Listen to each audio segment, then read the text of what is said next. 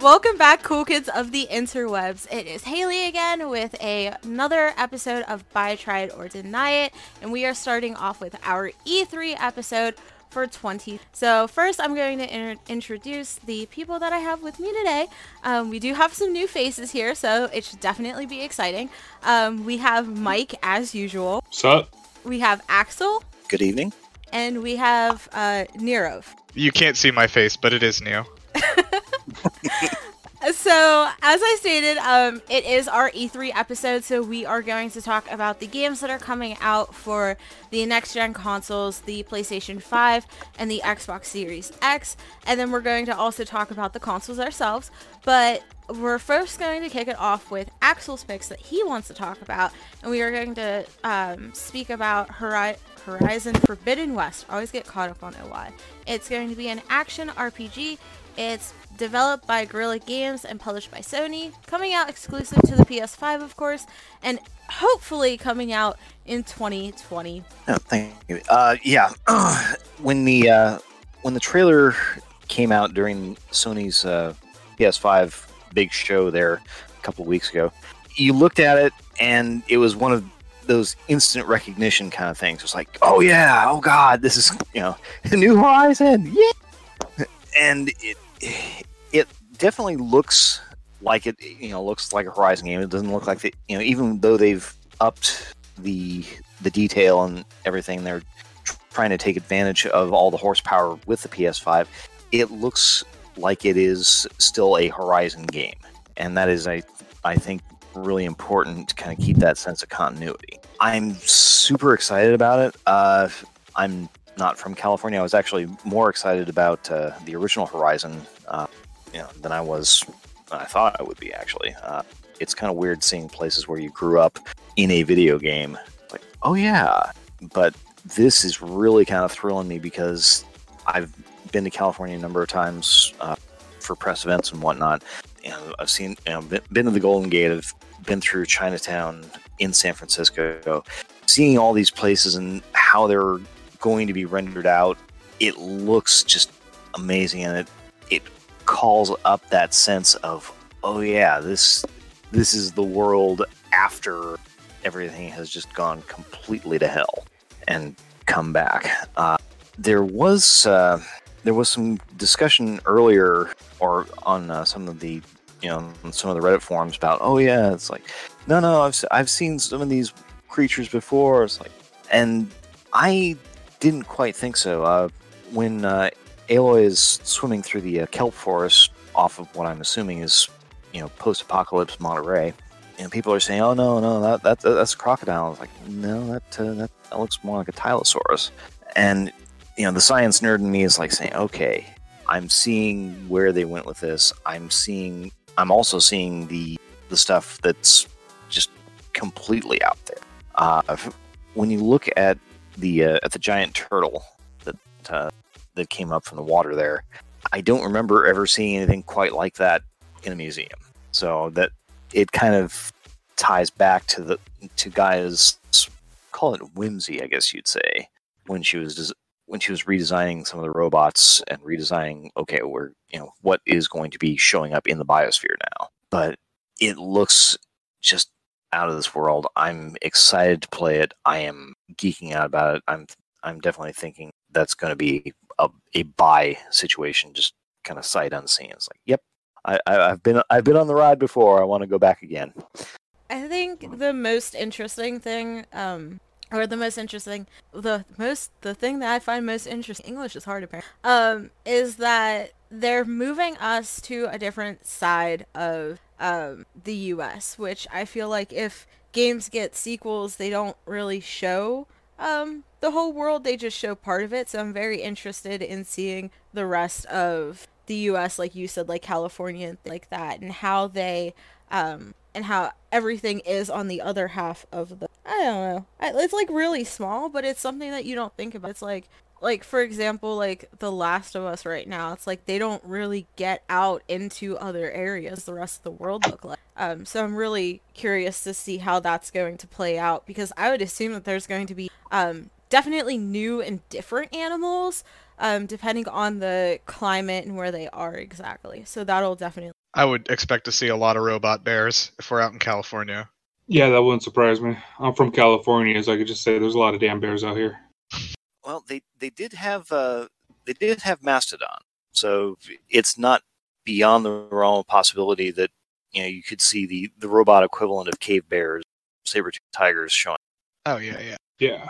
I think one really cool thing from the trailer was that I feel like they're leaning a lot more into a color, which is a weird thing to say, but like I feel like the color palette has actually become a little bit different from like the original game. Like they're going for like a much more saturated and vivid look to it, and I think to convey like probably the change in climate, like the warmer areas and stuff like that. But I think that's really neat, and it just like is a very subtle way to sort of overhaul the whole feeling of playing the game and like moving you to a new place.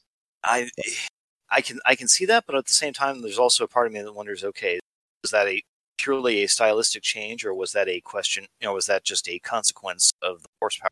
Oh yeah, that's a fair question, and like I mean I think obviously the most noticeable thing was when they went underwater and like showed like the coral reef and all the fish and everything. And yeah, I think you could be right. That could just be part of the trailer because they want to show off the PS5 horsepower for sure. Yeah, I'll be curious to see the next trailer whenever that drops. I want a saber-toothed tiger as a pet. Like, yeah, ride that into battle? Like, come on, nobody's gonna fuck with you riding a saber-toothed tiger. How many people are you battling? The whole world. Cause I'm an edgy.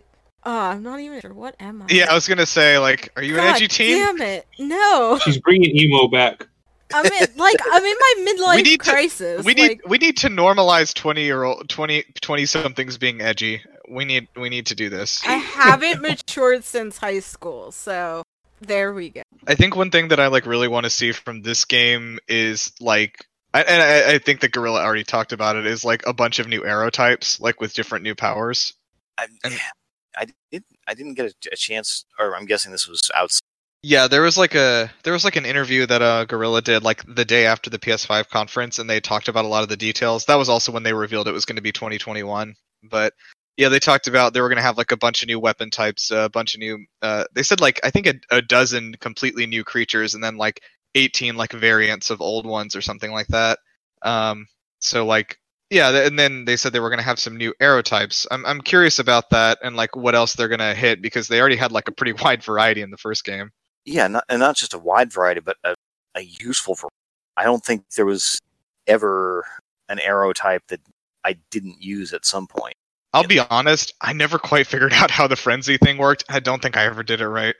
That with the frenzy one, that it's situational. There usually has to be like a mob of creatures, like the iBots basically. But yeah, that for situations like that, it's useful. Yeah, for sure. I'm curious to see how they innovate, because like that was like the first game, and like they obviously really nailed it. I think most people would agree. So yeah, it's interesting to see like when they knock it out of the park the first time, like how do they build on it? Like how much do you want to change versus like how much of the good stuff you came up with do you want to keep in there? I think that they've definitely, like I said, they've kept the feel of, definitely kept that feeling of this is a whole new world, even though it's our world. Yeah. And I'm really kind of curious to see where. Yeah, I like the little tease of Silas there. That was like exciting, because like I gotta say, like honestly, one of my favorite things about the first game was like the Marvel ass like after credits like show the villain for the next movie thing. Yeah, I kind of figured that. I kind of figure in Forbidden West, Silence is going to be, if not the antagonist, then at the very least a pain in your ass. Yeah, because I believe Guerrilla also said they wanted to do this as a trilogy. So I'm just out of most stories, like if I just kind of check how things go, I would think that Silence is maybe the last the end of the trilogy, kind of like the last guy you have to fight, really. But we'll see. Not sure where they're going to go. Yeah. Mike, do you have anything to add about this? Not really. I never played the first one. So well done. Yeah, so yeah. You have homework, young man. Yeah, you should play it. It's good. I don't know if we got that across. It's pretty good. But like Narav said, though, like they're adding new enemy types, so I'm wondering how they're gonna handle the sort of animals that you find in California, like bears and coyotes and whatnot? Well, from the first game, a lot of animal species got wiped out. Probably a pandas, but you know, the entire biosphere basically got stripped prior to Right. so all animal life sequenced, copied, and stored in a machine. And there's not necessarily any plan about putting animal types back in their original biome because okay. their Yeah. original biome. Okay. Which is probably explains why we saw like an elephant at the end in California. Even it's a robotic mastodon, Yeah. but the actual sea life and whatnot, the land creatures don't spend a lot. Yeah. Okay. How often do you see foxes up in California? We have them. I just think the would be game quiet. is going to be interesting, and especially since we're moving west. And there's a lot of new animals and new versions of old ones and new weapons and things like that. I'm very interested to see how that all plays together. And if this can live up to the hype that the first one received, because the first game was really well liked, clearly by some of us here. So that'll definitely be interesting. So I'm assuming like everyone besides Mike is probably gonna buy it. Yeah. This is a pretty hard for me. This is like the one. I think this is like honestly the one game that I will like that will get me to buy the PS5. I'll of course play other stuff on it, but like I'm not planning to buy a PS5 till Horizon 2 drops, and I'll probably get it with that. I would be surprised if they didn't have a bundle. Yeah, I'm hoping for a bundle, Yeah. and honestly, if there's like a nice ass like collector's one with like a cool design, like I may spring for that too, because like that would be very cool. I would absolutely spring. Cool bundles, take all my money. I don't need it. I'm just gonna have 5 versions of the same console stacked in my living room. But before we hear about Haley spending all the money that she doesn't have and taking out a loan to survive, we are going to talk about, is it pronounced Returnal? Yeah. Fantastic. It is a science fiction horror game, which the trailer completely spooked me out. It's developed by House Marquee and published by Sony, and of course it's coming out on the PlayStation 5, but we don't have a release date just yet. Yeah, that one is very much a question mark. When I was looking at it, when I saw it the first time, it's like you got the nice soft focus asteroid field. Part of me was thinking, okay, Fifth Element prequel or something. And as it goes through, and you're seeing this, you're seeing, okay, this appears to be a time loop game. Seems to be oddly popular. I mean, the Outer Wild, but this seems to be a play off, which also it's weirdly working in both a Dark Souls kind of vibe with big expansive areas, along with a bullet. Got them just throwing down stupid amounts of fire. Okay. Like I said, there is like nothing. Housemarque has, it's not even listed on Housemarque's website. And I found Capcom, they weren't, they've at least got a tentative date of 2022 on it. Here we've got one that's being put out on PS Showcase. I don't know. There was I think one thing that really struck me was, okay, we see this character, she's got heterochromia, different, and this really kind of occurred to me just, within the last day or so. It's like, okay, normally heterochromia is something that not a mutation that you luck into by standing in the path. But it's, could it be that, for story reasons, the trailer we saw was not her first loop into, or was not her first entry into the time? Could it have been 100, 1,000, 10,000? And could she have developed heterochromia because of... There has to be some kind of significance about, but it looks really interesting. It looks like it has a polished kind of aesthetic. And it's definitely very different than some of House. I feel like when I was watching this trailer, one, it's spooky. Haley doesn't do spooky. but I'll do spooky for this game. And I don't know why. Like, there's something that's telling me that, like, I have to play this game. And they added a tiny bits of what I'm going to assume is gameplay into it, and it looks very fast-paced, very quick, very you need to think on your toes or you're honestly going to die. So, like, that I'm very interested in. And she also says that the world keeps changing, so I'm also very curious to see how this world changes, why she's even doing this in the first place. Like, how did she end up there?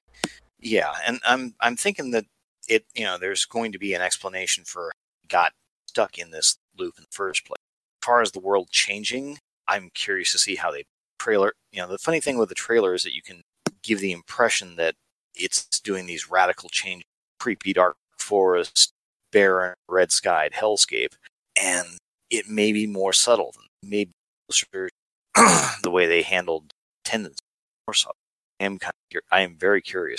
I was really interested because of the tone that the trailer set at the beginning. Felt more like it was going to be sort of a survival horror situation, and then they started showing bits of the gameplay, and it's almost I almost have to say it's like an arcadey kind of shooter, it seems like, which was really interesting to me, and I'm that actually kind of caught my attention a lot more. I feel like if it had been just Resident Evil running and hiding and then something's hunting you or whatever, I probably would have lost interest. But the fact that you're confronting these creatures head on with all these different kinds of crazy laser weapons is really interesting to me.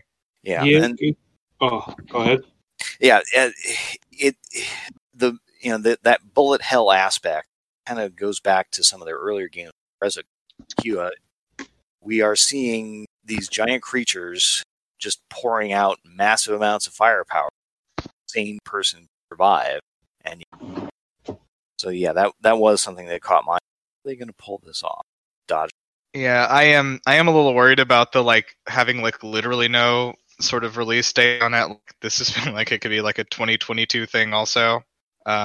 And it does look very technically impressive. I could see why they'd want to show it off if they're at their console reveal, but I feel like the PlayStation 5 is going to be one of those ones where we're going to start getting some really good single-player games.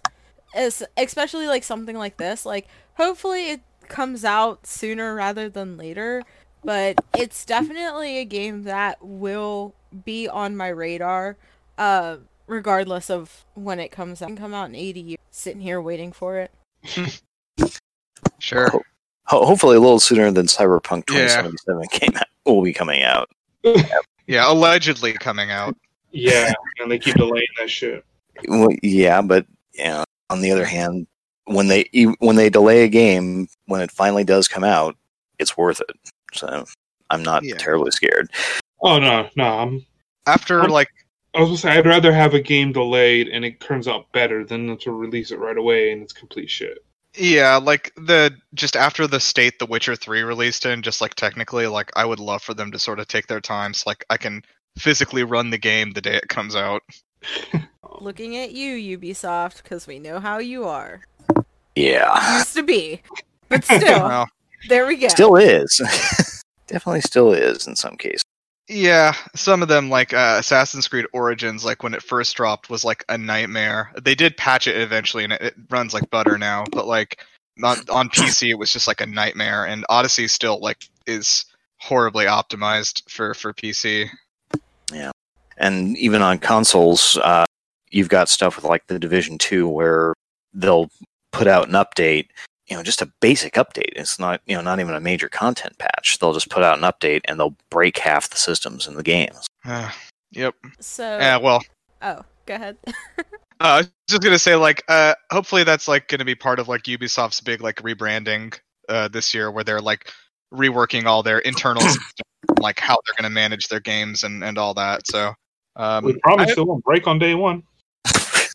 Yeah, I have high hopes. They've put out some really good stuff, in the last few years. So we love Ubisoft here. At least we pretend to. But before we segue into that game, who's buying or trying or absolutely denying Returnal? Returnal will be a try it for me. I like the way it looks. It's kind of that mix, like X said, the bullet hell with some survival horror aspects in there. And that's right up my alley.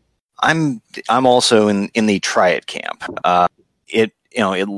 I like the visuals, and that's definitely holding my interest.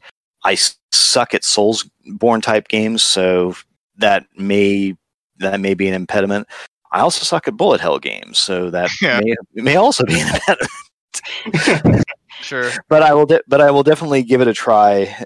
I'm hoping they will at least be smart enough to put out like a trail or put out a demo of some sort to give people an idea of what they're going to be getting. Yeah. Before the final release. Yeah, this is a hard try for me. Like it definitely looks interesting, but I'm also terrible at bullet hell, and I don't like it. So I mean, if the whole game is like that, it may be more of a let me watch a let's play of this and see what the story is kind of situation. But we'll see. If it isn't super scary, I'll maybe try it. Only in the daytime between the hours of noon and 2 p.m.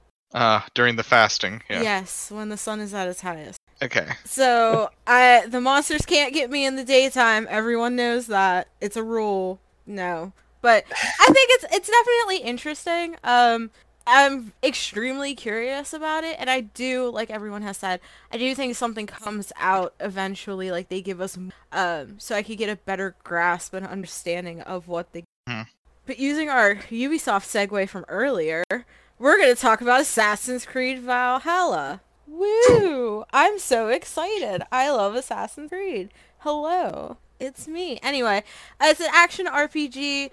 It's developed and published by Ubisoft Montreal and Ubisoft. It's coming out on basically everything besides mobile. Xbox Series X, Xbox One, PS5, PS4, and PC sometime, probably holiday. Holiday this year. Surprised me with that. I'm a big Assassin's Creed fangirl. I absolutely love Assassin's Creed. I got into Assassin's in college because a friend of a friend owned it. So I basically camped at them and played every game. I really like Vikings and this sort of era that they're in. I played Origins, and when I was younger, I was super into Egyptian mythology, and I played that, but to me, it didn't really scream Assassin's Creed. But looking at this, I'm like, damn, I want to be a big, thick Viking lady that chops down people with an axe. And it still doesn't necessarily scream Assassin's Creed to me, but I'm very curious to see how they tie, the rise of the Assassins and the Templars and all that fun stuff into this time period and where it really goes and fits the Assassin. Yeah, it'd be really interesting to see how they tie the whole Viking, their beliefs of what Valhalla was into, the Creed and against, I haven't played Assassin's Creed in a while. I don't even remember the companies. Abstergo is... Abstergo and how the Isu get portrayed and whatnot. Yeah.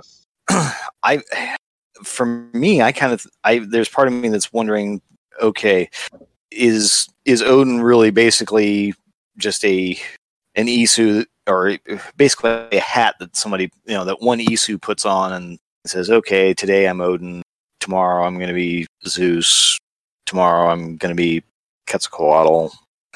That's a fun one.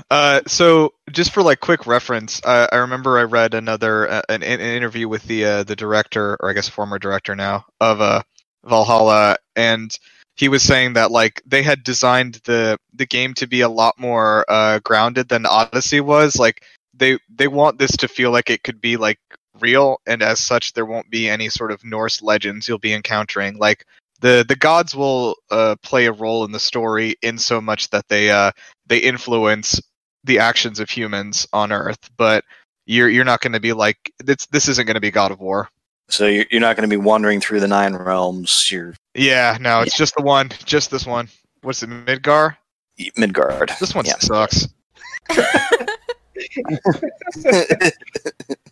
But I think that's interesting though, because in Origin and in Odyssey, I'm pretty sure they had some parts with the gods in them, even if they were DLC. Quote me Yeah, if they I'm did. wrong. Okay, so they kind of just were like, oh look, we're gonna skate around this. So in those games, they weren't part of the DLC. They were just kind of like, I guess, events more than anything. But or in Odyssey, it was part of the DLC. But so for Origins, for instance, like you did get to fight like Sobek and like Set and like a bunch of other Egyptian deities, but all of those were like quote unquote like glitches in the Animus, and it was like, oh, we're being hacked. And they were just like trying to like come up with some excuse to get the cool Egyptian gods in there, which I'm glad they did. Like the Sobek boss fight in Origins was like super cool, but yeah, Odyssey's Fate of Atlantis DLC was like entirely in the mythological world. Like nobody was even like kind of trying to lampshade it anymore. So it is interesting that they're like really pulling back on that. I wonder. I mean, like their mythology and their gods still definitely play a role. But I feel like you said, like they're trying to make it more grounded, and I'm very curious to see how that plays out because I kind of like when they sprinkle the gods in there because I think it makes it interesting. So I don't know. I'm curious. If they make it a DLC, I'll be happy with the DLC because then I can like see if I actually like it or not.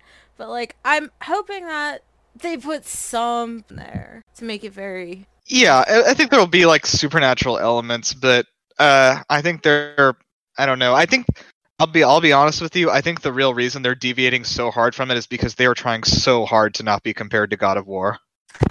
Yeah, And that's true. And I can understand why they're trying to avoid it, but Right.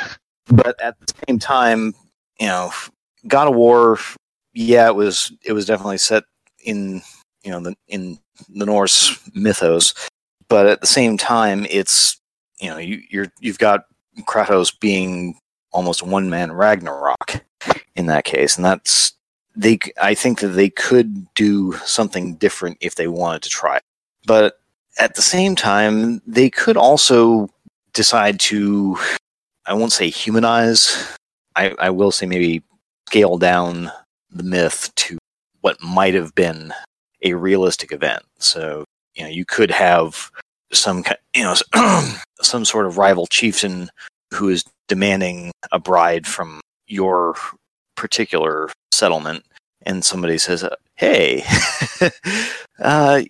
we got a great idea. You're gonna hate it, but you could dress up as the bride and just wear a veil and not say anything, and then when the moment comes, you can assassinate your would-be groom." No, that was a myth, or that was one of the Norse myths. Thor basically dressed in drag and wearing a veil to fool a frost giant who had demanded one of the Aesir as a bride. It's like, no, we're not going to give you one of our people is a goddess. And then Loki said, hey, let's have a little fun with this. Let's play a prank.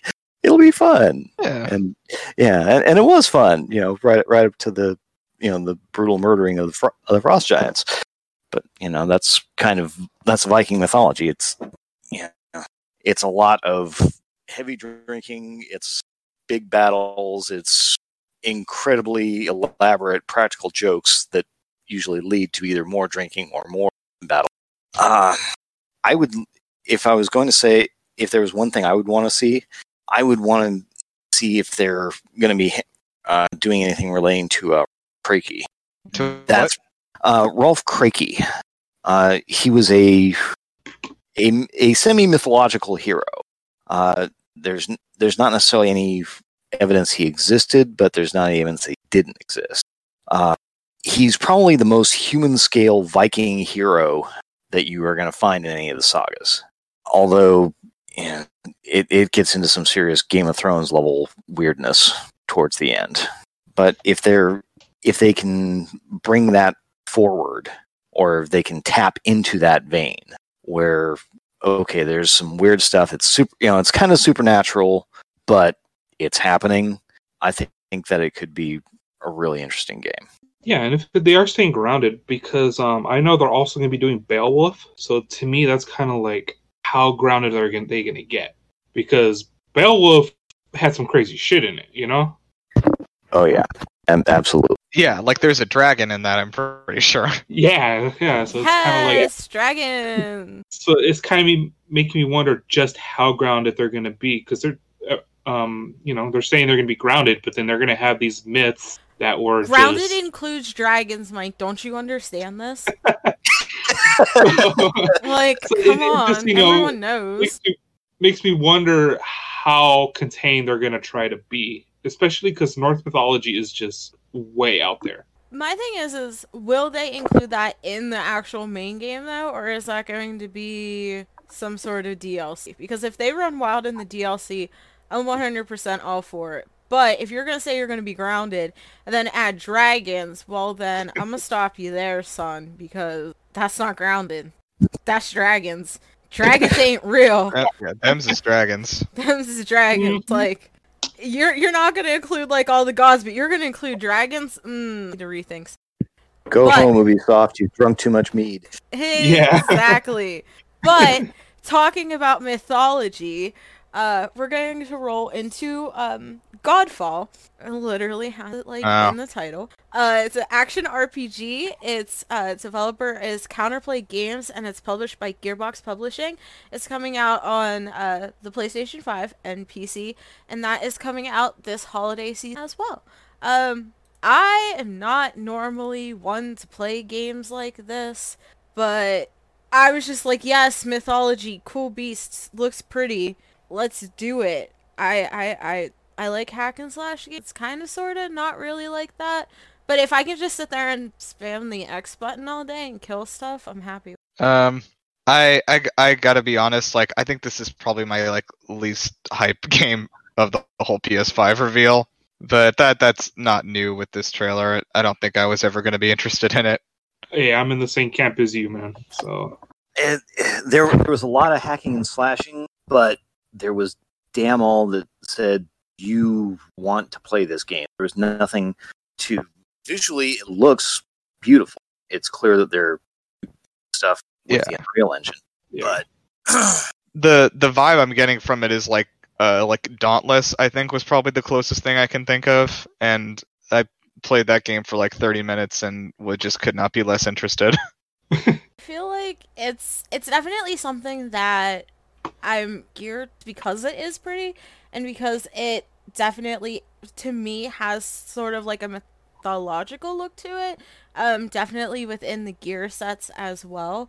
I'm curious what more there is to it, because I haven't heard a lot about this game. So for it to be coming out at the end of this year and know so little about it, I'm just like, okay, so what type of game is this going to actually be? Like, is this just going to be a game with a story to it? Is it going to be like an online service? How is it exactly going to work? So I'm curious to see how long I actually, and if it keeps my interest, but also what fucking type of game it is. Do we Totally. do we know the pricing on this? Is this a $60 boy or is this free to play?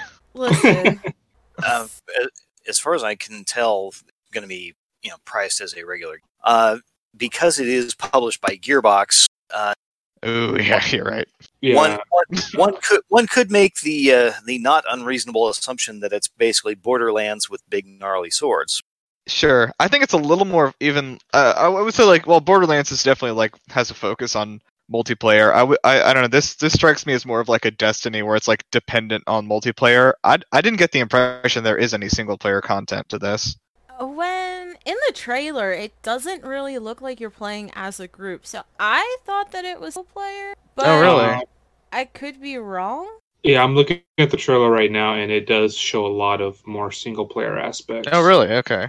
But like, I'm still curious. Like, again, we don't know a lot about the game, so will there be multiplayer? Like, can I play with my friends and just kill this? Like, what is the point of this game that they came out with, people? I don't know. Okay, it is play. It is there's you can play single player, 2 players, or 3 players, but it's all the same game basically. So it's like kind of drop in co-op is what I see, Okay. I was about which to is say makes sense Gearbox. for Gearbox. Yeah, sure. Yeah, it's Gearbox, so I was assuming it was going to be multiplayer. But still, this game is an absolute mystery. We'll see if it's any good holiday season. You guys might not pick it up, but I plan on picking it up, so I'll let you know how shit. Okay. Let Cool. me waste my money so you don't have I was going to to. say, yeah, you can You're play taking it. one. You're taking one for the team, Haley. Yeah, We yeah, appreciate it. You're welcome. See my review and God knows when this game will actually come out. It says holiday 2020, but we've been wrong before. This is gonna be a this. I feel like even though I know this isn't Sony, I feel like they want this to be a launch title for them because like you pick up you go pick up your PS5, you pick up your Spider-Man, you go home, and at the end of the weekend you're done, and then you say time for Godfall. Nobody's actually going to say that, Because but I'm bored. Yep. you know. It's gonna be that game you play on the weekends when all your friends are out doing actual things and you're just like, wow, I don't have any friends. But, okay. Back to being stuck in a loop. We are now going to talk If you about... buy for play with me. We're gonna talk Was about... that anything? What? Sorry, and never mind. That was a very good transition. Oh, thank you. I try. Actually, I just caught on to what you said. I didn't. But, now being stuck in the loop because I can't stop talking. We're going to talk about Deathloop. Super interesting. It's an action adventure. It's developed by Arcane Studios and published by Bethesda Software, or Softworks. It's coming out on, of course, PlayStation and PC, and holiday 2020. Again, all the gift Christmas money I'm going to get is honestly go right to... Yes. Yeah, pretty much. Yeah. So if anyone's like not aware about Deathloop, so I first of all am a big old Arcane Studios stan. They are my favorite developer by a long shot. I think they're the most talented people on earth. I'm even in the private Discord for the Arcane Club. So if that tells you anything about my excitement for this game. If y'all don't know, they are the developers of the Dishonored series and Prey 2017, as well as a few older games. Like they did BioShock 2, and they did Arx Fatalis a long time ago. Dark Messiah of Might and Magic. They recently had a documentary kind of featuring a lot of their. Turns out they've had a lot of games they worked on a long time and then got canceled, such as a Half-Life game. They were actually working on a Half-Life 2 Episode 4. Hilariously, Valve actually scheduled an episode 3 and 4 for Half-Life 2 and canceled them both halfway through development. But regardless, Deathloop itself is kind of like what I see as like a culmination of all of Arcane's previous projects. Like you can see pieces of everything that they've done in here. Basically, the situation is that you're playing as this guy named Colt. You're trapped on this island, which has got this cool like 60s, 70s like kind of disco aesthetic to it. But it's an island that you can't escape. You're trapped in a time loop. We're back on time loops again. Time loops are very hot right now, and they've always been, and they always will be. So you're trying to get out of this place, and the only way out is basically across this giant island. There are scattered these 8 assassination targets, and it's basically your job to figure out how this world works, learn all the movements of all the people across this island during the day, know where everyone's going to be at what time, doing what, who they're friends with, how they know each other, who's allied with who, and work your way to figuring a way out to kill all 8 of them before 24 hours are up. And that's the only way you can escape the island and sort of like win the game. The problem with that is that there is a rival assassin, Juliana, who is working for the people of this island, attempting to assassinate you the entire time you're doing this. And the kicker is that Juliana is a real person. It is not an AI. It is not a computer. The crazy thing about this game, which plays it, the gameplay I think I would describe best as Dishonored with guns. It is you've got your guns in one hand and you've got your magic spells in the other hand. Classic Arcane first-person action, but the coolest thing about this is that Juliana, like I said, is going to be basically a player invading your game. And so this is actually a mechanic from Arcane's scrapped game called The Crossing a long time ago, where all the NPCs in your single player campaign were real people. But this is like they're calling it an invasion mechanic. So basically, if you wanna work on your campaign, sure, you play your campaign. But if you want to invade somebody else's game, you jump in the invasion lobby. Next time an opportunity arises, you get thrown into somebody else's game as Juliana, and it's your job to assassinate them and stop whatever plans they have in motion. And so Juliana is never going to do the same thing twice because she is completely unpredictable because she's a different person each time. Anyway, sorry I ranted about that. I'm so excited. No. Yeah, man, I understand. That like answered all the questions that I think I had about this game. Oh, great. All right. All right, Yeah, next no- game. Yeah. No, it's very cool, but like, yeah, you can see that, and then like the whole time loop thing from Prey's DLC Moon Crash, which I personally will vouch for is the best DLC of anything ever made.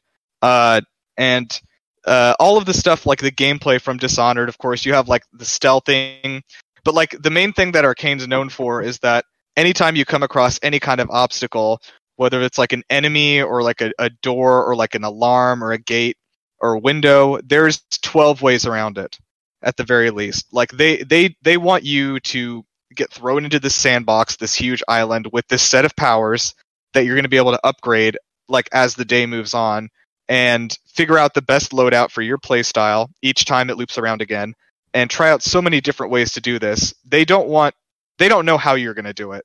They've given you a set of tools for this big sandbox and have said figure it out, much the same way that Dishonored is done. So like really we just don't like have a lot of games like that, and it is my favorite type of game by a long shot. So anyway, I'm taking up a lot of time. What are your guys' thoughts? When I saw it, I actually thought a very colorful BioShock with a sense of humor, and that is a good thing to me.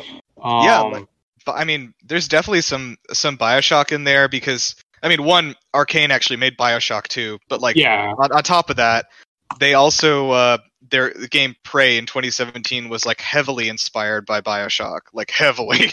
Yeah. It was actually in development. It was actually being called Psychoshock. BioShock in space. Yeah, it is literally BioShock. If anyone hasn't played it, it's literally BioShock in space. Oh, we love BioShock on this podcast. Everything about Yes, it. we do. Yes, I'm a big fan. I guess my only question is, how long is there like a set? I know like you're supposed to do it within 24 hours, but how long is it actually like each set going to last? I think. Within the game, I have no idea. I don't know that they've talked about that yet. That is interesting though. Like basically, you like wake up and I don't know how you have it like X amount of time, and if you flub it and you get killed, like you're just starting over. I think a really cool feature though is that like your loadout does reset each time, and so like it does kind of force you to like keep innovating and like be resourceful with whatever you can manage to find on the different avenues you take. But yeah, like I don't know. I am curious because I'm wondering, is it like okay, this is like every like hour it resets or something like that of real time, or is it like more like 3 hours or something, or is it like 20 minutes? You know, I don't know. Yeah, that's the only thing I'm curious about, and also just how this is going to go, because obviously if the other assassin that's after you is an actual person, this is going to be an online game or possibly multiplayer. It's I mean, I guess you could call it multiplayer, but it is online. They said it will work offline. There is an AI that can do stuff, but they heavily recommend that you stay online to play the game the way it's intended to go. I feel like online would definitely be the best way to experience this, just because you can only go so far with computers, but playing this online would definitely a whole, I feel like that's going to be crazy. Yeah, the thing is, like, you can never get too comfortable with what you know about the world because you have no idea where Juliana is or like who or how she's going to act, like what her playstyle is going to be this time, because she's got all the same powers as you do. I think that's actually probably the one thing that's unequivocally keeping me from just outright saying buy it. And there was a similar mechanic where people could drop in Watchdog, and I hated that. I hated that particular mechanic. I hated somebody would just jump in and decide, oh, hey, I'm going to rob you because, haha, lol. And I can understand trying to figure out how how the clock works, how all the gears move. That element of predictability is understandable, but at the same time, there's always the possibility that somebody is going to come in and just absolutely screw everything up for you in the worst possible way. And there's definitely, there's a question of, okay, at what point does this challenge suddenly become true? Yeah, I mean, I understand what you're saying, but I would also argue, I mean, that's the point of the entire exercise, is that this person that is their job expressly to come in there and fuck up your plans as badly as they can. And that's the game, And of course, like I said, you can play it with an AI where you have like an offline, like a bot doing all that stuff. And I've heard that there's some unpredictability to the bot as well, like it changes what it does each time. But yeah, I mean, that's I don't know, like I guess that's kind of the point though. Like you are supposed to feel scared and mad that it's messing up your plans. Yeah, I was supposed to say that happened in the Soul series, and it upset me very, very much. Oh yeah. Well, okay, Souls is a little different because you don't know whether to trust these people or not, right? Yeah. You're like, okay, maybe they're here to help me. Maybe this is the one person that's telling me the truth about the chest over there. And then they stab you in the neck. I mean, I definitely have to agree though, because it's like you have your mission of trying to kill these other people, and the other assassin, like, it's their job to kill you. That's all they're doing. Mm-hmm. That is their set goal. I would hope that the second character is named Juliana, right? Yeah, or I think she just goes by Jules, but yeah. So I guess my only hope would be that she doesn't have the ability to kill the people that you're going to kill, because then I feel that doesn't. It's her job. Well, she's hired by those people. Okay, it's her job to keep them alive. Got it. Then yeah, this game is gonna rock. Except I'm not gonna play it because I'm a little bitch. So. Oh. There we go. I think the only thing that I would like to see, and maybe kind of selfish, but if you're, instead of, or in addition to having just random people screw it, have it set up for like a friends only. So. Oh yeah, I'd like that. Yeah. That'd be very fun. Actually, it's a good idea. Yeah, keep it restricted to people that you know and may quite up to your caliber.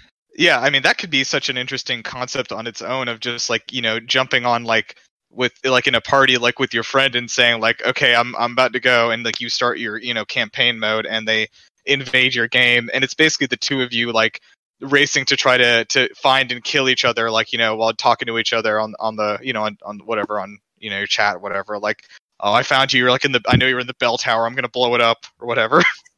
Yeah, and the head games are definitely, or the potential for head games is great. It's like, yeah, I'm looking at this church. It's kind of big and white, and really pretty, and your buddy is standing in front of the church saying, "Where are you?" Yeah. And you've got the crosshairs lined right over. Yeah, I think that'd be a very welcome addition. I don't think anyone would be mad about that. You would assume that, or at least I would assume that games like this would already have that implemented, so it's just you can only play with your. But maybe that's just me wishful thinking.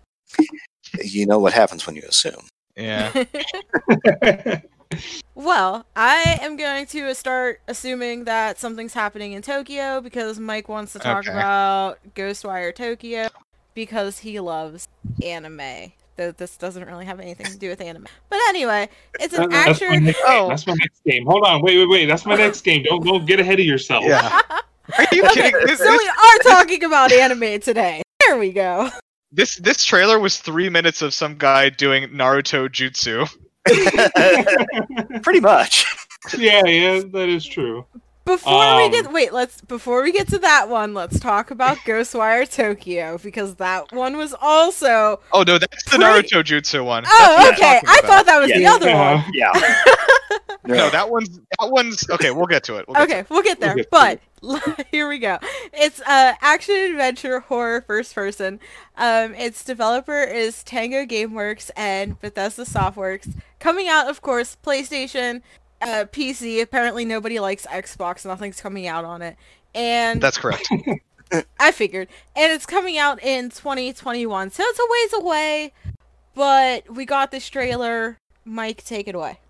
Yeah, when they first showed this off last year, I thought it was just going to be straight horror, especially considering it's being done by Shinji Mikami, who did the first Resident Evil. He did Resident Evil 4. He did The Evil Within. And then they showed gameplay recently, and like Narav said, this is just fucking Naruto in a horror game. Like it looks so crazy, and at the same time, it looks so cool. Like I said, I'm a huge fan of Shinji Mikami, so I'm really looking forward to seeing what he does with a more action-oriented games put in a horror, setting.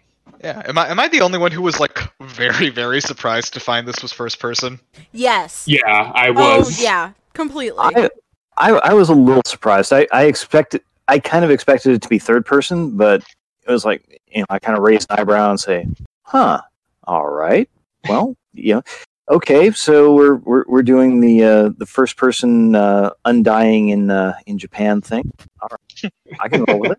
Yeah, like I think the first trailer last year also kind of gave me vibes of like, oh, this is like like running off of his experience with Resident Evil and The Evil Within. Like I was thinking like, okay, this is going to be like a third person like survival horror. There's going to be some sneaking, some crafting, maybe finding things around the house or whatever. Maybe wandering around Tokyo, but with classic Japanese demons and instead of like zombies, right? That was kind of my impression of it, and they like really, really, I think, turned that impression around with this trailer.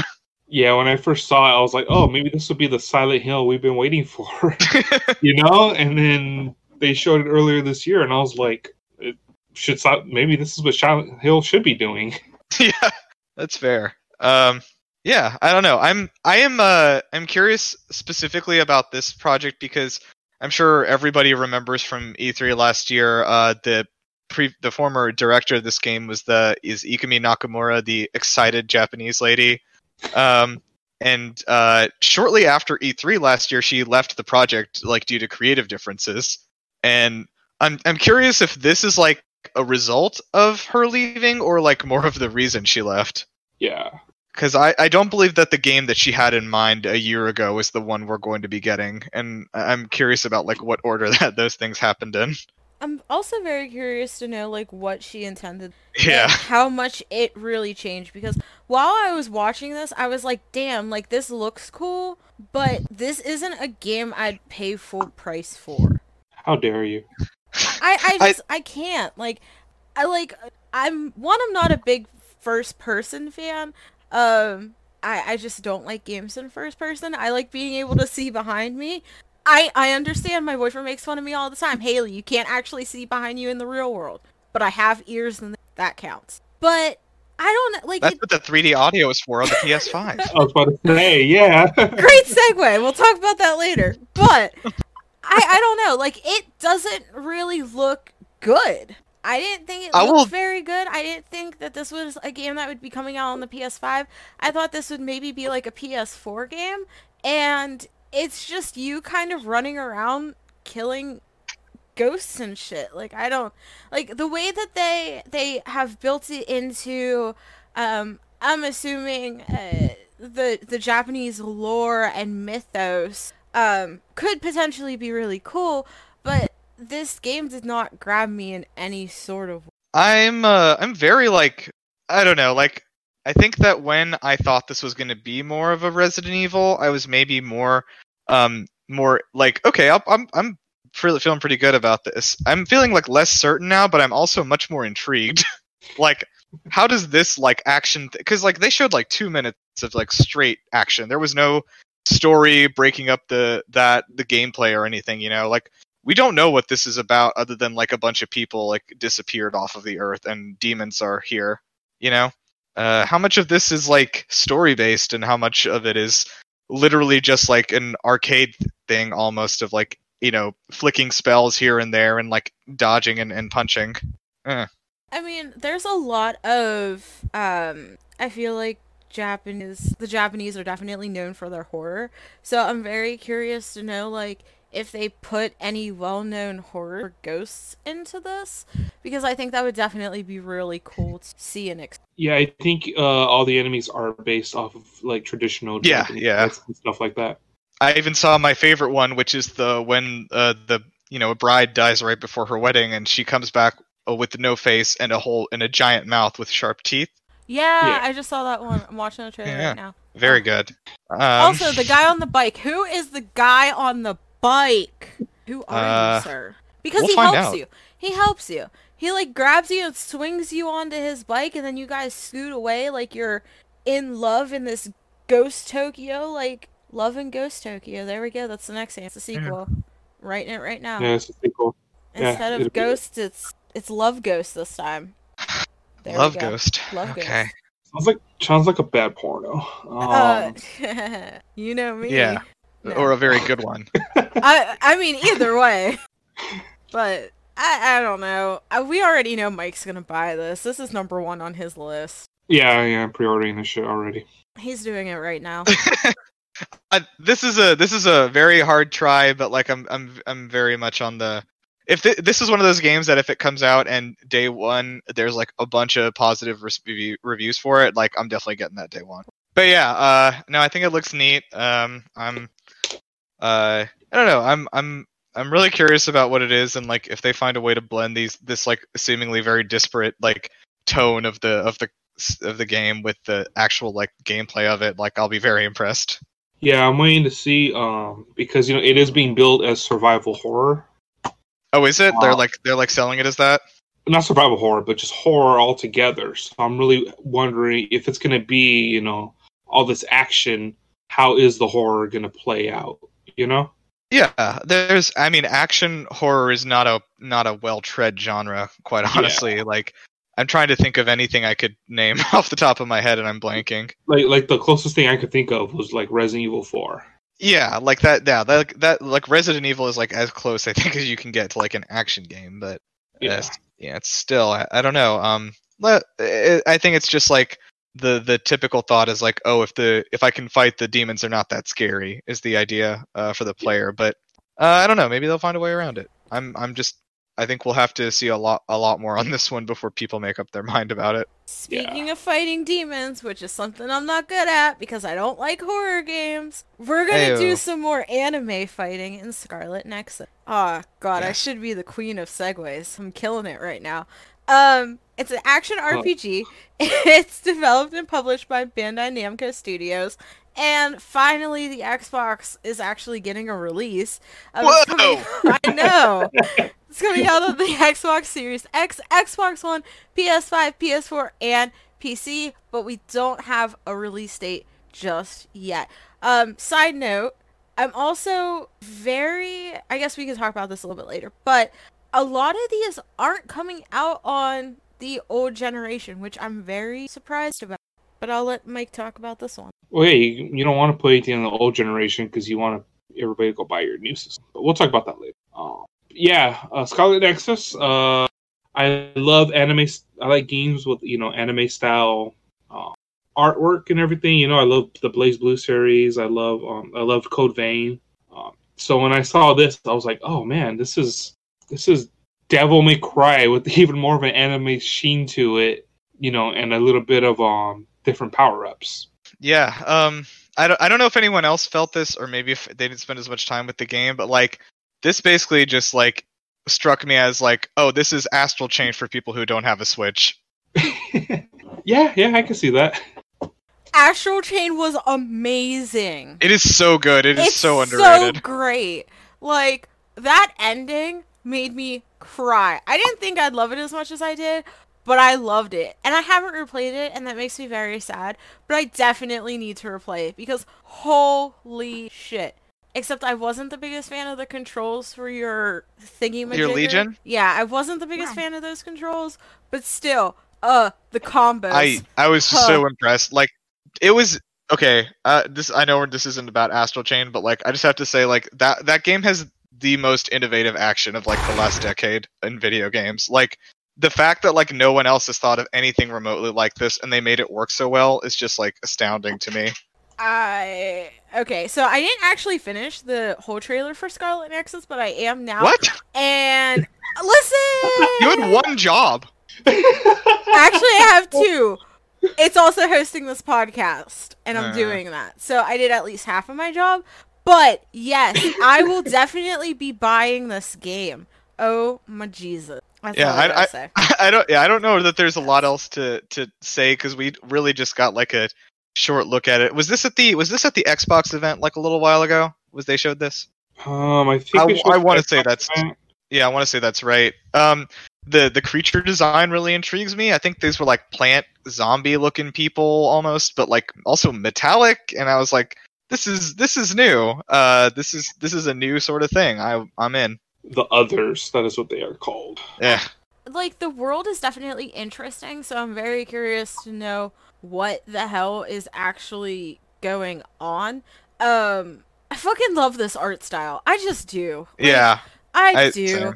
I think like this is Astral Chain, but with a different color palette and without your Legion, but with like doper weapons too. Like his sword went out of his hand and swung around, and he just moved his hand. What is this?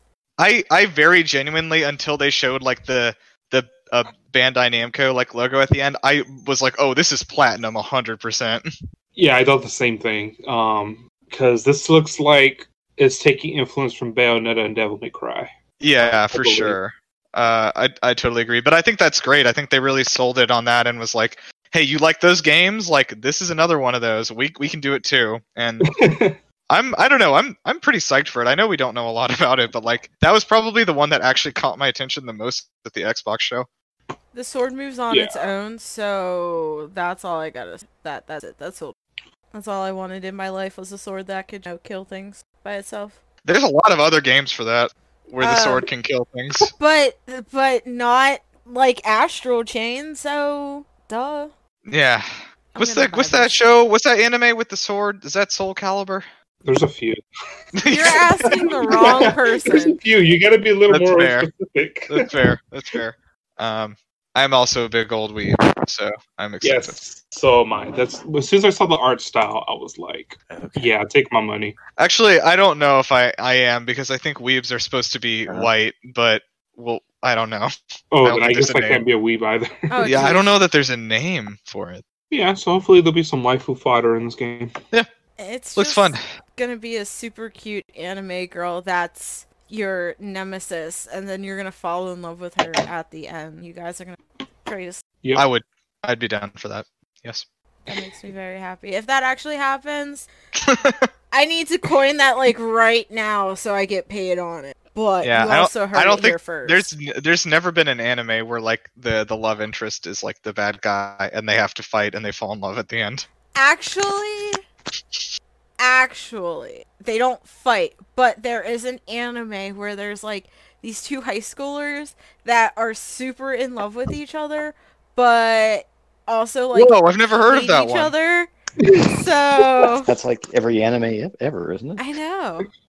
My boyfriend's watching it. I don't know what it's called, but it's ridiculous. What is it? Which one is it? Was it Nisekoi? Is it Toradora?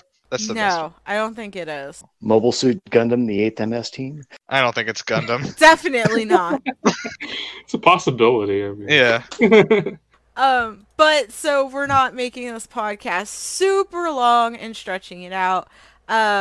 Axel, do you have anything to talk about for Scarlet? No, I missed a lot of the discussion on Scarlet Nexus. I'm looking at the website, or was looking at the website for it, and there wasn't a whole lot that just jumped right out at me and said, "Oh yeah, hey, we got this is a must play kind of thing." It reminds me very much of Code Vein, which I didn't get a chance to play. It could be interesting. It could be utter crap. I'm gonna kind of hold. I will certainly give it a try. I don't think it's going to be an absolute must buy just right out of the gate, but we'll see what happens. I feel like this is definitely. I know the release is to be determined, but I feel like this is probably going to come out sooner rather than later, just because it is coming out on the older consoles, and I feel like after the holiday season, nobody's really gonna want to release anything on the last gen. So I'm very curious to know if we get some more information about this within the coming. Well, I mean, also remember that Xbox, they said like from Series X launch date, every single Microsoft game that comes out is going to be both on Xbox One and on Series X for 2 years. And PlayStation also said that a lot of games will be able to be upgraded to the PlayStation 5 after you buy it for the PS4. That will be very interesting, which is a great Yeah, segue into talking about the consoles themselves. So, let's talk about hardware, software, whatever the hell each company plans on doing. For example, like keeping the games on the previous gen for 2 years, which I definitely do find interesting because I feel like people are keeping their past gen consoles nowadays rather than trading them in. So yeah, any comments? All that stuff. All I gotta say is I'm looking real close at my entertainment center. I don't see room for a big old PS5 with the wings. I was about to say, both these things look ugly as hell. I don't know what they're thinking about with the PS5, and the Xbox looks like a fridge. I love the fridge, though. I want to put some beers in it. I kind of like, I don't know, like, at first I was like, but like the monolith sort of thing has sort of grown on me. Also, when I found out that it's very small, I like the idea of having a tiny little cube that is the Xbox. It's actually only a foot tall and it's 6 inches across, so it's a lot smaller than they're making it out to be. Well, yeah, so basically a double stack GameCube. Yeah. Yeah. It's not even 2 GameCubes. Yeah, because I saw a video where they opened the Series X, and it's like they wasted no room in this thing. Everything was just perfectly packed in there. Yeah. I mean, like, Microsoft, I'm guessing, has some experience, with computers and such, so... You'd like to think that, wouldn't you? Yeah, that's fair.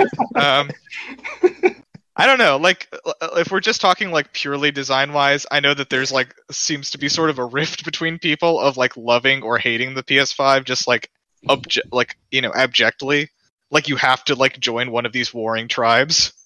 This war has been going on for eons. Like, how haven't you picked a side yet? Yeah. My grandparents told me about it, and I will tell my grandchildren. Yeah, I don't know, like, obviously I will say that I know some people are like, oh, it doesn't matter what it looks like, it plays the games. Okay, it does, because it needs to find a place in your living room, is the thing. And unfortunately, like, the PS5 is, like, coming at us from the year 2036, and, like, I'm gonna have to, like, upgrade the rest of my house to match it. I thought they just watched an episode of Yu-Gi-Oh! And saw Kaiba's outfit. Like, yeah, dude, that's the best one. That's the best one. A console. Easy. I feel so attacked personally because I love the PlayStation so much, and like, yes, there's a slim version without the disc tray, and then there's a slim thick version with the disc tray, but like, yeah, I love it regardless. We do need to talk though for a second about how big the PS5 is, because it's really big. Like, it's a big boy. Yeah, I don't know if you guys have seen like the size on it, but like if you put like a PS4 like standing up, it's like another like 7 or 8 inches taller than that, and it's like twice as thick. It's insanely big. And I don't know. Sounds like it. I just like, I don't know where it's gonna go, and also the fact that the disk drive version doesn't lay horizontally like flat. It does. No, but it doesn't have like a surface on top that you can stack stuff on is the problem. Oh yeah. They just recently put out images of the disc version laying on its side. Yeah, you're right. You can lay it on its side. My problem is that my Switch is sitting on top of my PS4 right now, and there's nowhere else for it to live. Same. God damn, this is too relatable. Yeah, too many people. I think too many people have that set up, but yeah. But, for me, I've never been, the kind of person who does, the big multi-shelf entertainment system that, is lovingly crafted from rare woods and, mahogany. Yeah. Yeah. But so for me, finding space is not necessarily going to be a killer problem. It's going to be maybe a teeny bit of a problem. Honestly, my bigger concern is the logistical side of things, being able to afford the damn. Yeah, I'm worried. I'm looking at that thing and I'm seeing a big 600 written on the side of it, and it's scaring me. Well, supposedly prices did leak. The leak thing from like it was like Amazon France or something. Yeah, from Amazon France. I think that Yeah. Digital edition is €400, and the disc version is France uses euros, right? yeah, they do. Yeah. Yeah. Okay, good. I was the right one. No, they went back to France. But and the one with the disc drive is €499. So if you do the calculations, that's going to be about 600 over here for the disc version and 500 for the digital. Yeah. Assuming that Amazon France actually has good information. And Yeah, Right. assuming that leak was real. Yeah. Yeah. And I pretty much assume anything that is not coming directly out of the manufacturer itself is BS until they actually Right. put something out. I figured about 500-600 though. Yeah, that was my first estimating guess. that. Honestly, Yeah, too. for a while. I don't know. Okay, well, this is a good question for all you guys. Are you going for the disc drive one or the digital one? Disc drive. Disk drive. Disc drive, Yeah. boys. I have a bunch of 4K Blu-rays I bought for the digital edition, so this thing could play 4K Blu-rays. So Yeah, that was actually my reasoning too. Is like I have like a lot of Blu-ray movies, and like if I get 4K Blu-rays, then like that's how I will play them. So like, yeah, I think my thing is the reason why I'm going to get the disc version is because one, my Wi-Fi isn't always the greatest. But then two, what happens if I want a collector's edition and they only have the disc version Disc available version. in the collector's? Like I'm not going to buy the think game it's becoming twice. increasingly unlikely. Like almost all these collector's editions come with a code now. yeah. I'm assuming the digital edition will be all the collector's editions. But if I want that steel bookcase, I want the cool disc too. I do too.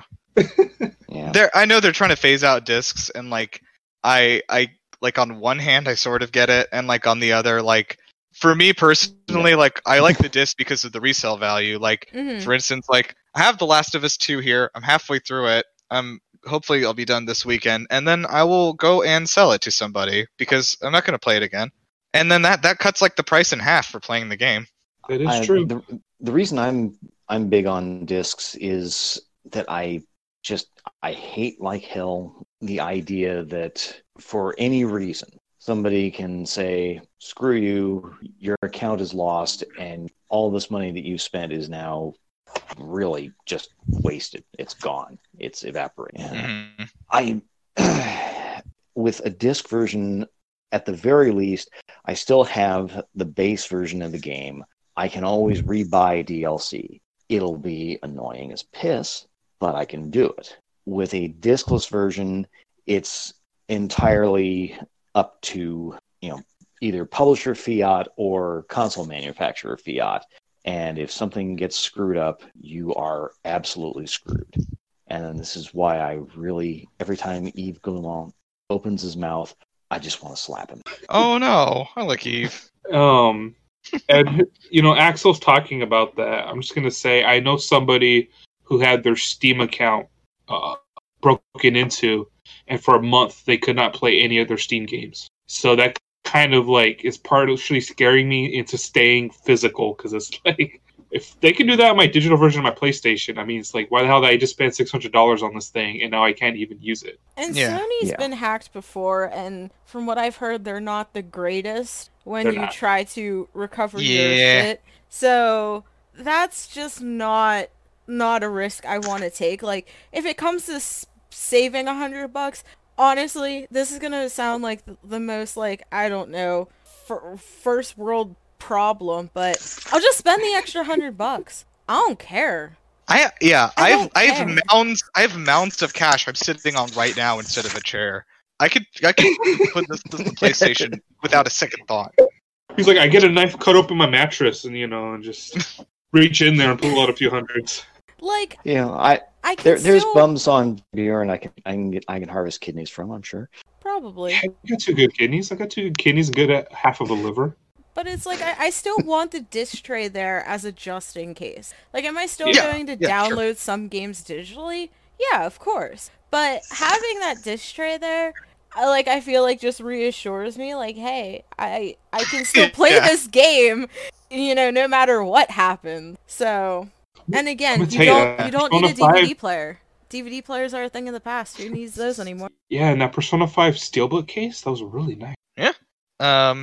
I don't know if this is too much of a not a good segue, but I was interested in anyone's thoughts on like the Xbox sort of like uncommitting to their consoles and like sort of committing to being like a service company like for the next gen. God. Because like I gotta say, like, just personally, I have a gaming PC that I built, and it's like I got a new card recently. I have like a 2060 Super, so it's pretty powerful. And everything that Microsoft puts out on Xbox is going to be on PC forever. They've guaranteed that. Day one, same thing. So they basically, like, me and anyone else who owns a gaming PC has zero incentive to ever buy an Xbox again, and they don't care. I just find that very interesting. They've like, by design, they just like don't care if you buy their consoles. I guess my only question is, Microsoft who? Phil Spencer. The guy that We'll always forget wears that name. blazers with his t-shirts. Classy. I love it. Classy. It's classy, but it also lets me know he's still a gamer. True. I have never been into Microsoft. I've always leaned more towards PlayStation just because they have a more solid lineup of single-player story-driven games, and Yeah. that's what I've always been attracted to. So, I mean, for me, I honestly could care less. I feel like at this point, if they are doing more of a service, I feel like they're only really putting out consoles still for people who enjoy their controller, for who enjoy playing on the console still rather than playing on C. So that could honestly be the only reason why they're still doing it rather than just Yeah. cutting it completely. Yeah, because And there's also recently... Oh, go ahead. There's also the demographic of, I want to play this really cool game, but I don't have the technical know-how to build my own gaming PC. So Mhm. I'll just do this console and not have to worry about any of that. Yeah, I'll buy a console at third the price and not have to worry. Yeah, Yeah. a third of the price without Well- me having to worry about shocking myself or destroying components, putting things Yeah. together. Just to qualify, I'd say like maybe half the price at best. But yeah, like if you've built your PC and it costs you more than $1,000, you don't need that. Whatever you put in there. Darn! I overspent! No, really but don't. regardless, though, like I totally get that there are people that just like don't want to deal with it. Like they just want to like go and buy a game and pop it in, and then they play the game, and that's totally legit. That's fair. I think we in the game journalism and game industry, I guess, altogether, like constantly forget that like 95% of people just don't care about any of the things we're doing or saying or writing about. People stopped listening like 30 seconds ago. Basically. Sorry, what? I didn't hear what you said. I said people stopped listening about 30 seconds ago. Oh, I was doing a joke, but I guess it didn't go well. Okay. No, but I don't know. Like that's totally valid if you want to consume products that way. Like if I go Yeah. out and buy shoes, I'm not sitting there and like reading about the different kinds of shoes for hours and hours in reviews before I go buy them. But there are people who are, and like all I do is I go in there and I'm like, this one's good, and I leave as quickly as I can because I got the thing I'm looking for. Yeah, with shoes, does it feel comfortable? Does it Yes. keep that's me it. from getting wet, muddy, and animals gnawing on my toes? Good. Yeah, cool. Yeah. Off And you are. for a lot of people, and for most people by a lot, is like they walk into GameStop and they say, I have a PlayStation, I want a game. And they look around and they see, this is a game, and they take it and they go home. And that is the end of the transaction, I worked at GameStop, so Yeah. I may Well, have to. Yeah. Well, my real story was that like a lot of people, like typical consumers will like walk in there and like not know what they came for, Like That they much is true.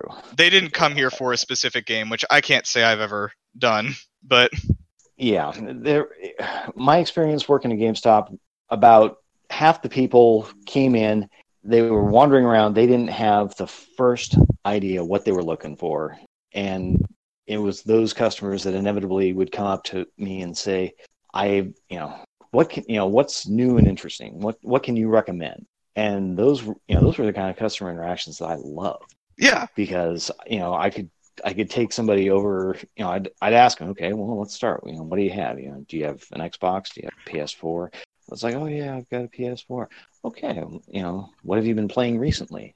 And I'd build up from that and say, try to get an idea of what they played previously, what they enjoyed, what they didn't enjoy, and then kind of point out some stuff that they may have played previously or may not have played previously. And sometimes it was not terribly successful.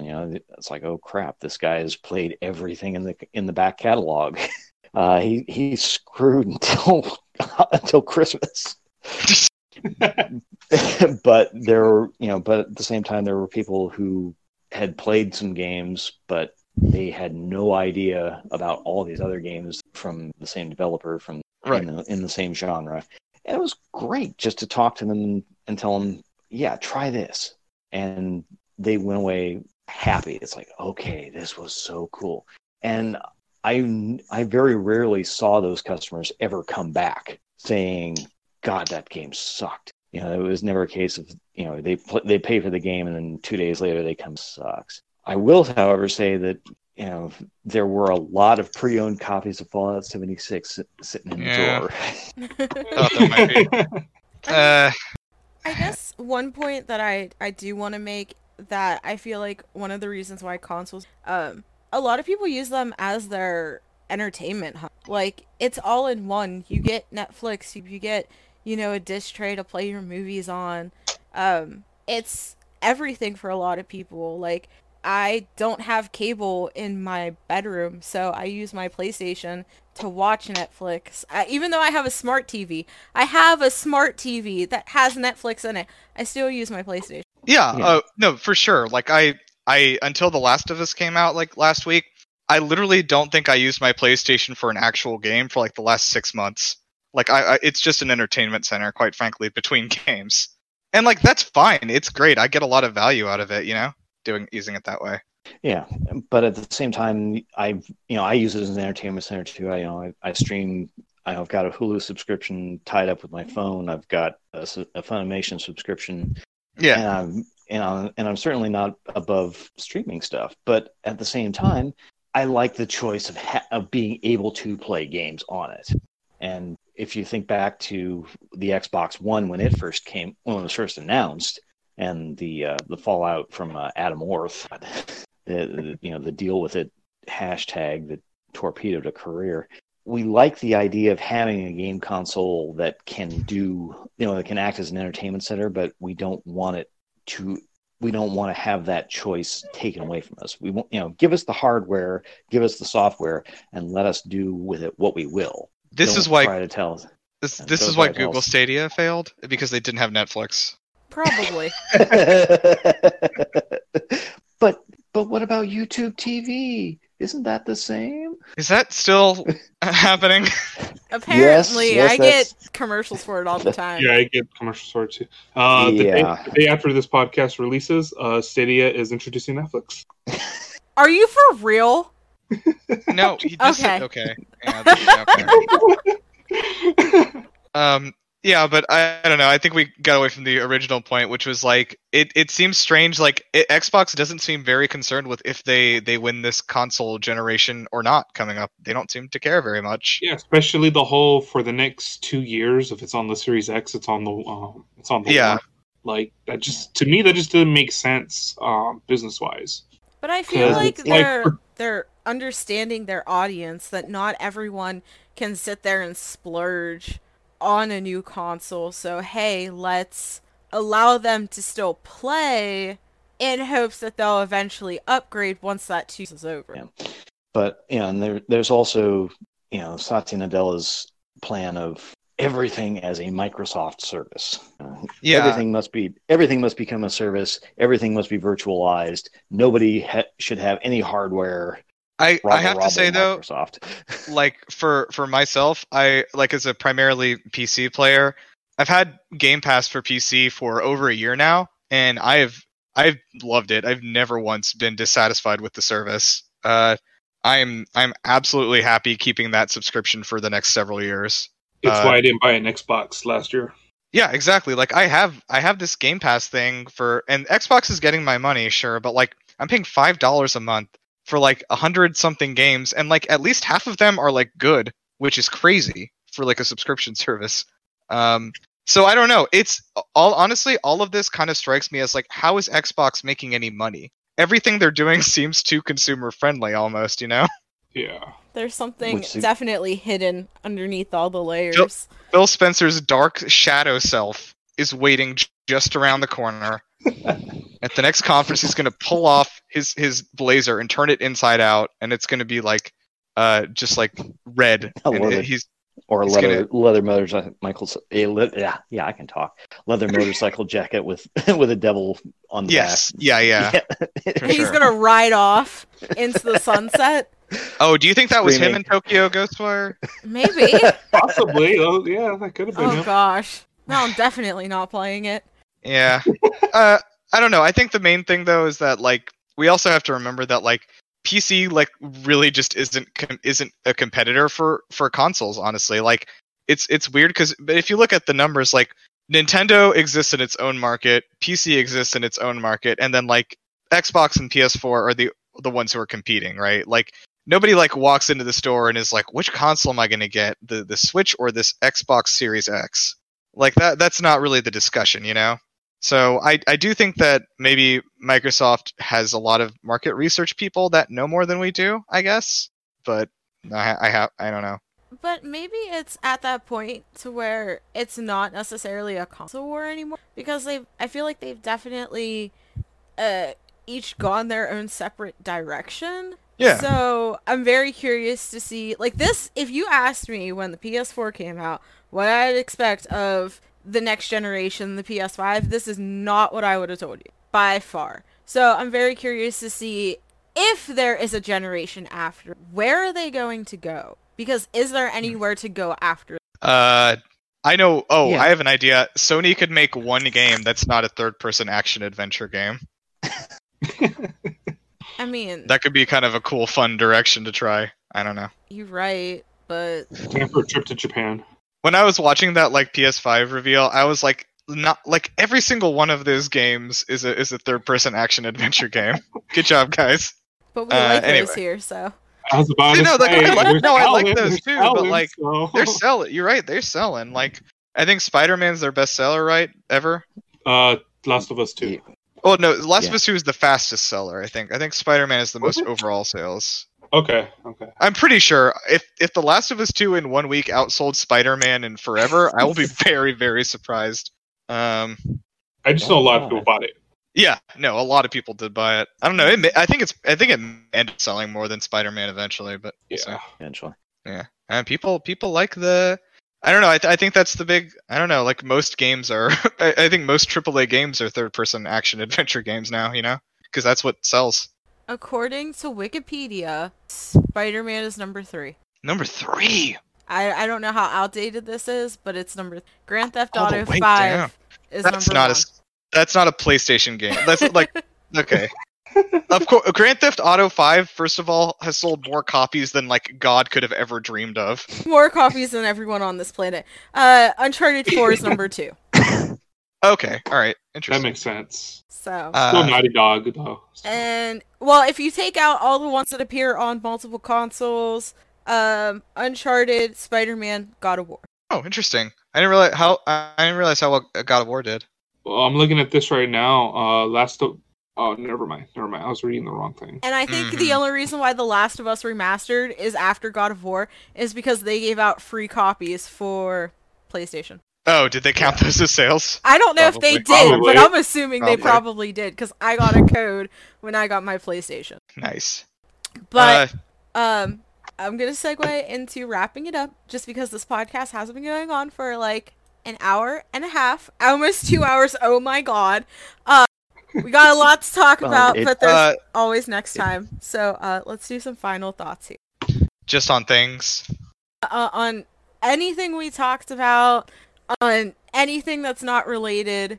Just some quick final thoughts. I guess I didn't like talk about this when we should have, but like I think the PS5 event, like for the most part, like the games didn't like feel like this is the next generation of games to me, and maybe they'll feel different when I'm playing them. I think Ratchet and Clank is honestly the only one that struck me as like this is not possible on a PS4. But like regardless, I'm really excited to see, like, especially honestly, I'm really excited from that Unreal Engine 5 demo, kind of showing what you can do now, and so Yeah. I'm really excited for people to innovate and game development itself to become super accessible in the coming years. The more people that are out there creating things, the better for us. And I'm super excited for Deathloop. Yeah, Scarlet Nexus better have some waifu fodder. That's honestly all Mike wants. A Scarlet Nexus body pillow. Huh. Don't Don't get put him that on, started. bro. No. That's- No. You Axel, know those are Axel, only- go. You know those What are your Japan final thoughts, exclusives. Axel? You're just hurting his feelings. We're done. No, Mike, you're done. I'll Mike, get you're that, I'll done. get that mess imported. I'll get that mess imported. We're done. No, Mike, you're done. You're cut off. Axel, you're next. There's a lot of interesting stuff coming out. I don't think I've ever experienced a meh kind of E3 area or period, and it's always going to be more interesting when a new console generation comes out. I am absolutely looking forward to seeing not just the stuff that got announced, but I'm looking forward to seeing the stuff that is still waiting in the wings. That's still going to be considered that launch title. I really expect we're going to be seeing some announcements coming out of Tokyo Game Show here in September. Yeah. We also have the Xbox event next month. Yeah. And I know they're trying to reschedule the PAX events. So, Yeah. Yeah. Warner Brothers is doing their press conference in August too. yes. Get some stuff coming. And Gamescom also Yeah. doing Yeah. online thing. So this is not the end all be all of everything that's coming out. I expect more good stuff coming out through the summer and throughout the fall. So when by the time the Xbox Series X and the PS5 come out, there's going to be a lot of stuff to be excited about, and I'm really looking forward to seeing what all of that is going to be. It's going to absolutely murder my budget, but it's going to be interesting to see. Mm-hmm. Especially since Sony said they're going to have like 50 exclusive games the first year or something like that. Yeah. They put a ridiculous Well, 50 number console exclusives. And I also do want to note that literally every game they showed that wasn't published by Sony at their event is also coming out on PC. Yeah. Yeah. Which is interesting that it's Mic they're off. paying just for console exclusivity rather than, actual exclusivity. But I don't know. But then, I mean, that the guy that's like, well, I don't have a PC, Yeah, I think that's the thing though, is like we were saying earlier, I don't think Sony looks at PC and considers that a real competitor. Yeah. Yeah, and yet I keep buying them, huh? I know, right? What am I gonna do with this? Eat it? That one's being discussed. Yeah, there we don't know yet.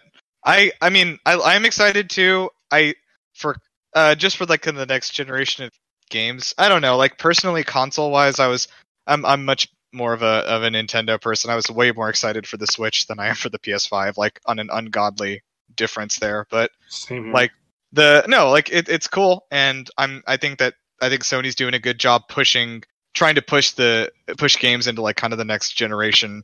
And I would love to see Microsoft like come out with something that like shows they're doing it too at their like next event.